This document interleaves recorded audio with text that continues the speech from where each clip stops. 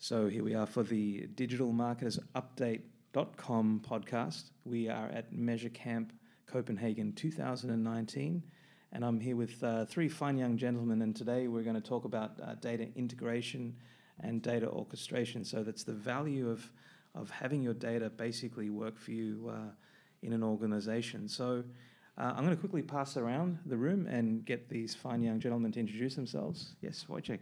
Hello, Wojciech Zak. I'm from IIH Nordic still, working with a lot of things in data, but I could just summarize it with digital consultancy or data consultancy. So what I do is both implementation of data, integration of different data sources, but also visualization, also consulting, stakeholder management. So that's my field of work. Yeah. Good morning. So I'm Hector Martinez. I work for IIH Nordic as well. And my official role is machine learning specialist.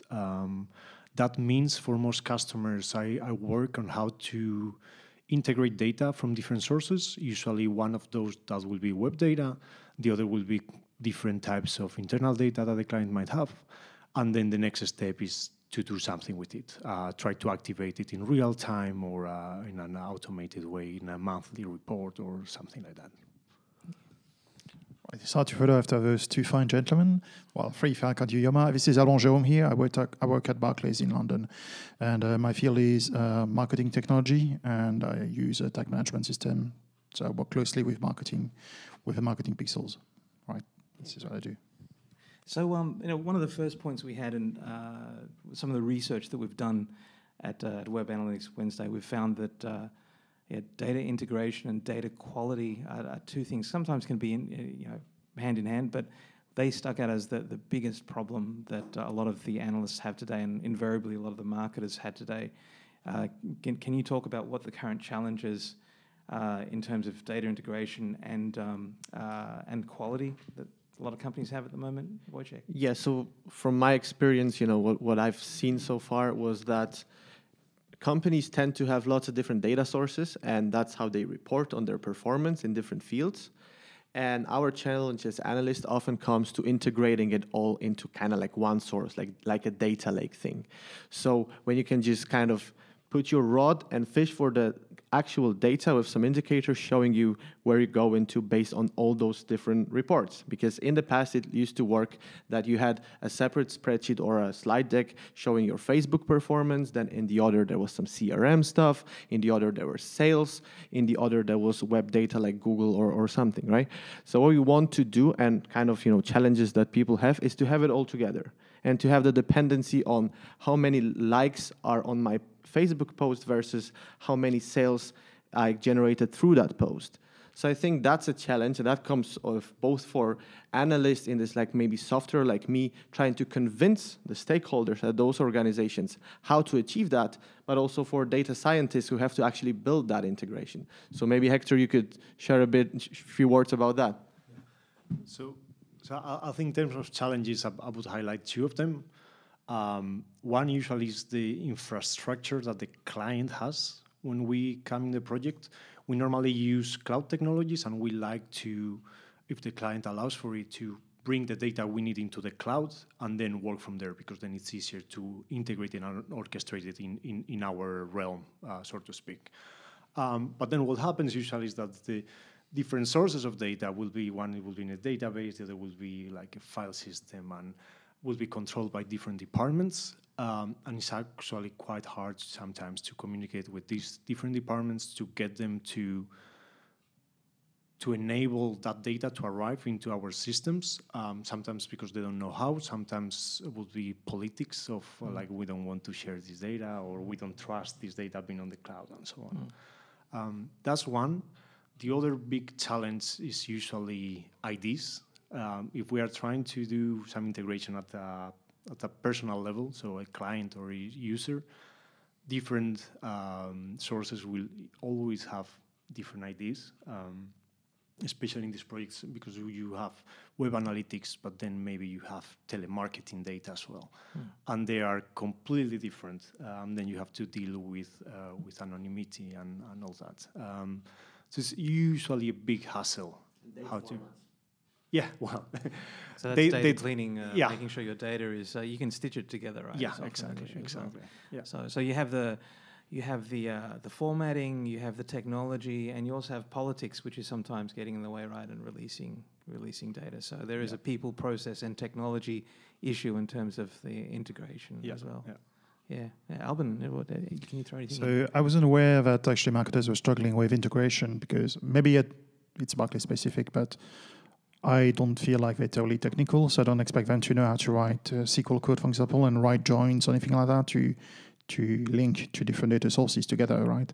So that would be more like our analysts actually in our team would be dealing with that kind of stitching the data sources together, so all the joining in SQL.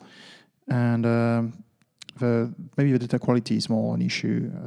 We've seen, as you mentioned earlier, developers would just push something new onto the website and that breaks analytics. And then all of a sudden the data source contains gibberish data, or it doesn't contain anything anymore.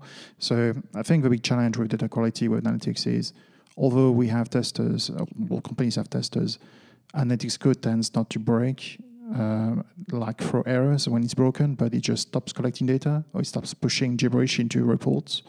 And as far as the testers are concerned, they feel like everything's fine because there is no JavaScript error to tackle, right? So they just push stuff live, and then we, like, all of a sudden, what's going on to my reports? Did something go live last night or yesterday? Or, oh, yes, okay, now you mentioned it, yes, we pushed something. Well, guess what happened? Your data, basically. Exactly. Yeah. So it's almost like departments are not talking to each other, from the developers to IT to analysts. It's going to be better. We have developers now who ask us now routinely to check analytics. They say, hey, we pushed something live yesterday.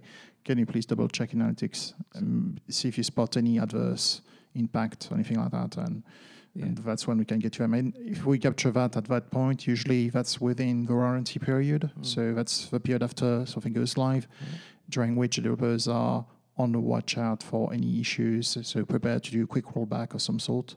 But after that warranty period has expired and it's too late, you have to prioritize that and get that scheduled and everything. So what's the impact on the stakeholders from the marketing point of view? Well, it's just a trust of the data already. Okay, so they all of a sudden they know that at any time the data quality can just go down the drain. Yeah. It's very hard to trust the data going forward. And then people always have to watch, like, behind their shoulder, like, be a bit like wary about the data quality. And it's very easy to take for granted, but if it's easy to lose as well, it doesn't breed a lot of serenity with data across organization. No. So if we go into with Wojciech, what are some of the solutions that you've seen, or potential solutions, or that you'd like to try? Yeah, so especially about the updates on the website, right? That can happen in dialogue with the developers. Let's say I will have 10 new pages, they will have new widgets, and there's some functionality that could have been a potential KPI, or the updates could have interfered with the tracking that's already there. For one of the clients that I was working for, we had a process that all the stakeholders who had anything to do with this website would have to sign off on the update. So the development bureau was releasing a staging version for each party to check out if all the tracking and everything that they do is still valid on that update. And once that have been signed off by everybody, they had a green light to publish it. And in this way, the client was satisfied because that was sort of for them a guarantee that every party having anything to do with the website will be satisfied with, their work will still continue. And for them as a client, they will have the continuity of the same data quality. So that was one of the solutions that I've seen. And in this way, it was pretty robust because they were getting an update, let's say, in 4 weeks, and 4 weeks before they were sending the staging version. So the planning on their side had to be pretty much tight. Unfortunately, that doesn't work for most of the clients. So most of them just do an update and they say, let's say newsletter form data is down. We have 10 new pages that are live now. We promote them with a newsletter form to fill out, and the newsletter form isn't tracked because we didn't tell you about it. So those are, this is the practice. So I think kind of being transparent and making everybody aware of what's going on, it's the first step. And then people raise questions, and once they start raising questions, then they get answers, and they can plan for what they need to do. So it sounds like we're still with that silo problem where maybe teams are still dealing with their own teams rather than Yes, cross-functional? I think we are, and I think we are both in terms of agencies versus clients, but also clients with themselves, so kind of like organizations internally between their departments. Yeah. And I think that's, you know, the kind of experience you get from being within the organization. Yeah, yeah, for sure. What about you, Hector? How would you suggest, or seen some solutions or suggest? Yeah, so some of those issues, I think especially in the boundary between when the data passes from the clients to us. On our end, we have to have alerts if something changes, if we feel that something is missing and so on. And then we have control. If one of our system is down, then we get a notification and then we can fix it quickly. But then when something fails on the client side, we can notify them, but we cannot know when that will be fixed. So in some of our latest projects, we are working on having fail-safes. So we have to build cases that we know, okay, we are going to miss data from this source for a week. How can the system still, like if we are doing, for instance, predicting if users are going to convert, and all of a sudden we lose access to the CRM data, for instance. So we have to, well, it usually means that we have more complex systems because they have to control for these cases. But at the end, it's a lot more robust, and then we don't depend on client failures, or not client, but client infrastructure failures. So in terms of the missing data, do you just add in averages or something, or how would you? It depends on the case. So sometimes could be an average, sometimes could be using different types of models. So like if I'm thinking on prediction, we could have two models. That's one that relies only on web data and one that relies on CRM and web data together.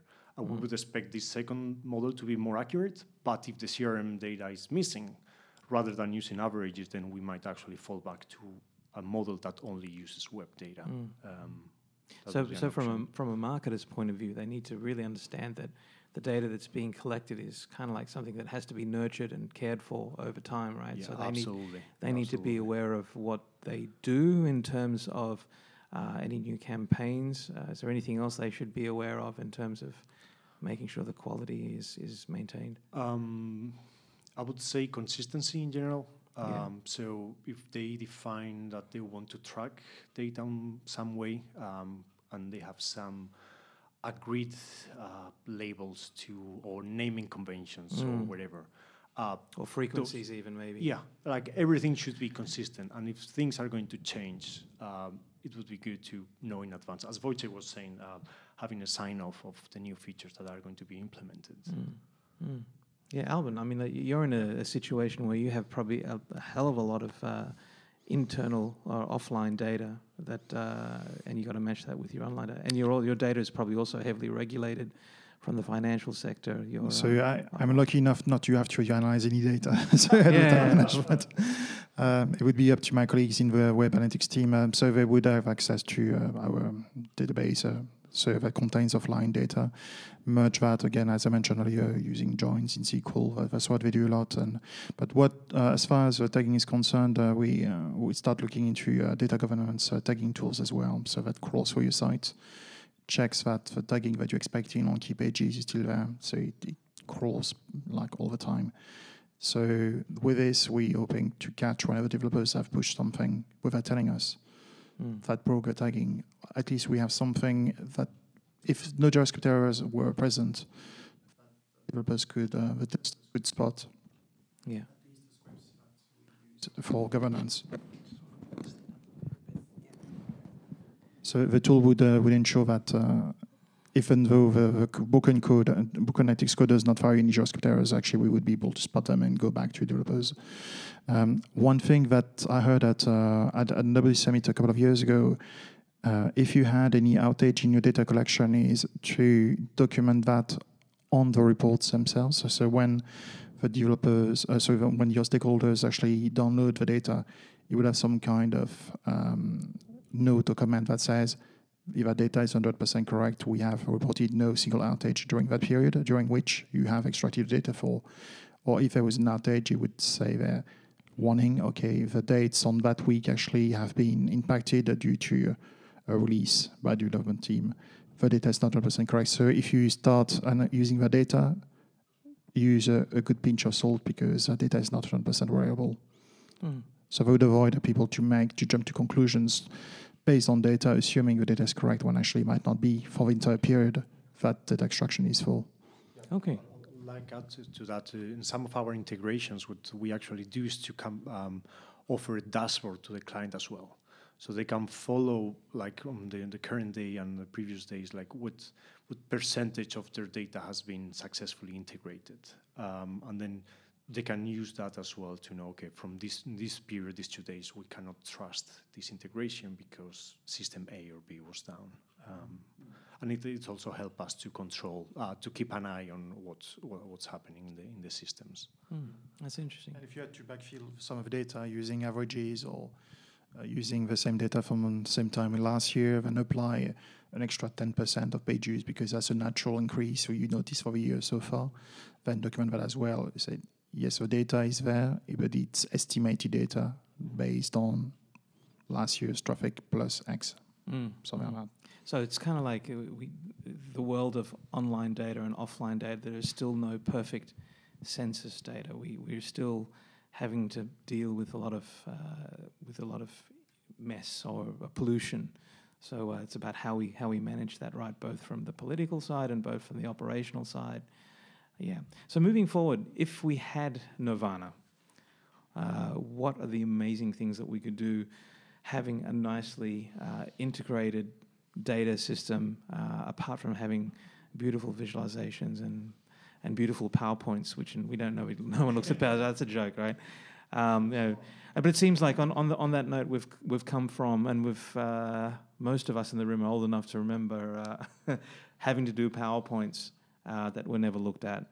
Yep. And then we're currently in an age where we have these wonderful dashboards that more people look at.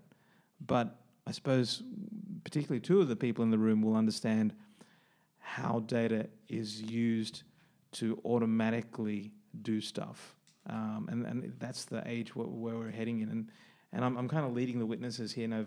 Wojciech, what from the experience that you've had, seeing data being orchestrated and using things like what everyone's talking about today, artificial intelligence, machine learning, what's that, and what are some of the other things, without stealing too much of Hector's fire? What are the benefits that companies, brands, marketers are seeing? So I could kind of like start from a step back. So kind of first step is to what we talked about, to make sure that the data collection is of enough quality, or it is integratable to the use cases that we wanted to kind of become a benefit later, right? Then we have kind of engagement within the organization. So, and that I think is one of the hardest parts, to make everybody around the table who has any stake in that data to be aware of what is going on, how is it going on, what are their decisions to make, how to make them based on that, where to look at instead of having tons of, let's say, PowerPoints, how to have a nice live dashboard that just shows this KPI, how far am I from my target, what are the implications for meeting that target, or sort of which channel to use maybe, right, to get there. And then later on, some of those outputs probably can automate something in terms of machine learning, can give you a prediction that's saying, based on all the history of your data, and that's probably what you're going to build on, you can do A or B, right? And this is how we train the model. But the other thing is kind of comes back to the start. So we identified, basing on some set of data, how are we going? And now we add more, because the tools just pop like mushrooms, and new ways of collecting information about the performance, both web-wise or even other stuff like just normal sales, like web shop sales, or normal shop revenues, physical shop revenues, all that integrated into one. So then it kind of comes back to data quality, to integrating it into that kind of data lake, to the next step, so kind of to stakeholders, then to machine learning, and then back to more integration. So that, I think, how it looks like. Yeah. I think one of the major applications of these integrations and orchestration is optimizing marketing budget spend. And then, of course, I have to talk about predictions, but one of the things could be predicting whether someone is going to convert or not. Are they going to buy product A or product B or product C? And how likely are they going to buy one of those things? And then having that information, and you can feed that into your AdWords or into your Facebook ads and so on, rather than targeting just using the tools that these ad publishers are giving you. You can actually enrich that with information that you have processed yourself, integrating all your sources. It's like the same thing could be, rather than just predicting if they are going to convert or not, it could be predicting or grouping people on what they are interested in, then see how that varies over time, and then make decisions. Kind of thing exactly. In terms of, with certain dynamics, almost real data-driven personas, but also activating on them real time by the advertising that you're serving to them, I suppose. Yeah. That's really. And what about for the bottom line of business? I mean, I think we can also be seeing businesses operate more efficiently in certain areas with their other resources using that data. You usually can save a lot of time if you had an organization which they are currently using different data sources to make decisions, but they don't have it integrated. That usually means that you have one person or one team that is exporting files to Excel, manually converting that, putting it all together, and then spending maybe 2, 3, 4 days a month just to be able to have information on what to do next. So with these integrations, if that happens automatically, then you don't spend time doing that. And that saves time for of those resources, of those people that don't have to spend those hours, but also means that you can make the decisions live. So instead of hacking and cleaning, they're actually analyzing and reworking. Reworking data. Absolutely. Alban, what any really success solutions or scenarios have you seen from a well integrated data environment? I'm not sure if I got some really good examples. I'm very myopic in my world of banking. It's not like I spend a lot of time actually checking a lot of implementations, at least not at that stage. But you were mentioning earlier what would be the nominal state of what things we'd like to see. And I think what I'd like to see is tools that integrate with integrated tools that developers use. So all their development interfaces, their Eclipse and Visual Studio and all that. If we could have some modules in those tools that actually validate the analytics code before, when they're building basically the code that's going to go into production, we could have some modules in there that check whether the coding is matching what the tagging requirements. But the analytics team has produced a tagging guide. So if we call that upstream enough, early enough, then we would prevent a lot of issues before even you go live. So from your point of view, we're still far away from the perfect world. Well, I think we still, if we rely on data governance tools like crawlers and things like that, it's maybe too late to address issues. What if we could actually look even earlier in the process and see how the analytics code has been implemented by the developers? Does that really match what the analytics team has produced in the tagging guides? And you would have some kind of validation module in those development tools that could catch those and say, on build time, if you push this into production, there's a chance it's going to break the analytics. Do not go live until you have spoken to the analytics developers. And then we need to address, maybe it's just a missing semicolon or something like that, but it could be something far more serious. And hopefully, if we could catch those before or just at the latest on build time, I think would be ideal. A lot of tools will go out, completely become obsolete, but I think that's what we'd like. So we still need some more seat belts and airbags in terms of getting to your journey where you want to head to. There's that as well, and the developers tend not to know analytics very well. It's not taught as part of a computer science curriculum. Tagging is still very much dependent on vendors. So if you want to be well versed in tagging for specific tool, GA, Adobe, whatever, you need to have training that how to do the tagging, and that's not the kind of training that computer science engineers really value. It's still very much seen as, it's not what we've seen at school. I'm not interested in that. That's not going to give me my next promotion. Yeah. Interesting. Well, interesting times, gentlemen. We have, thanks for your time from a very international crew here. We have Wojciech, who hails from Poland and been building a solid career here in Copenhagen. Hector from Spain, also building a solid career here in Copenhagen.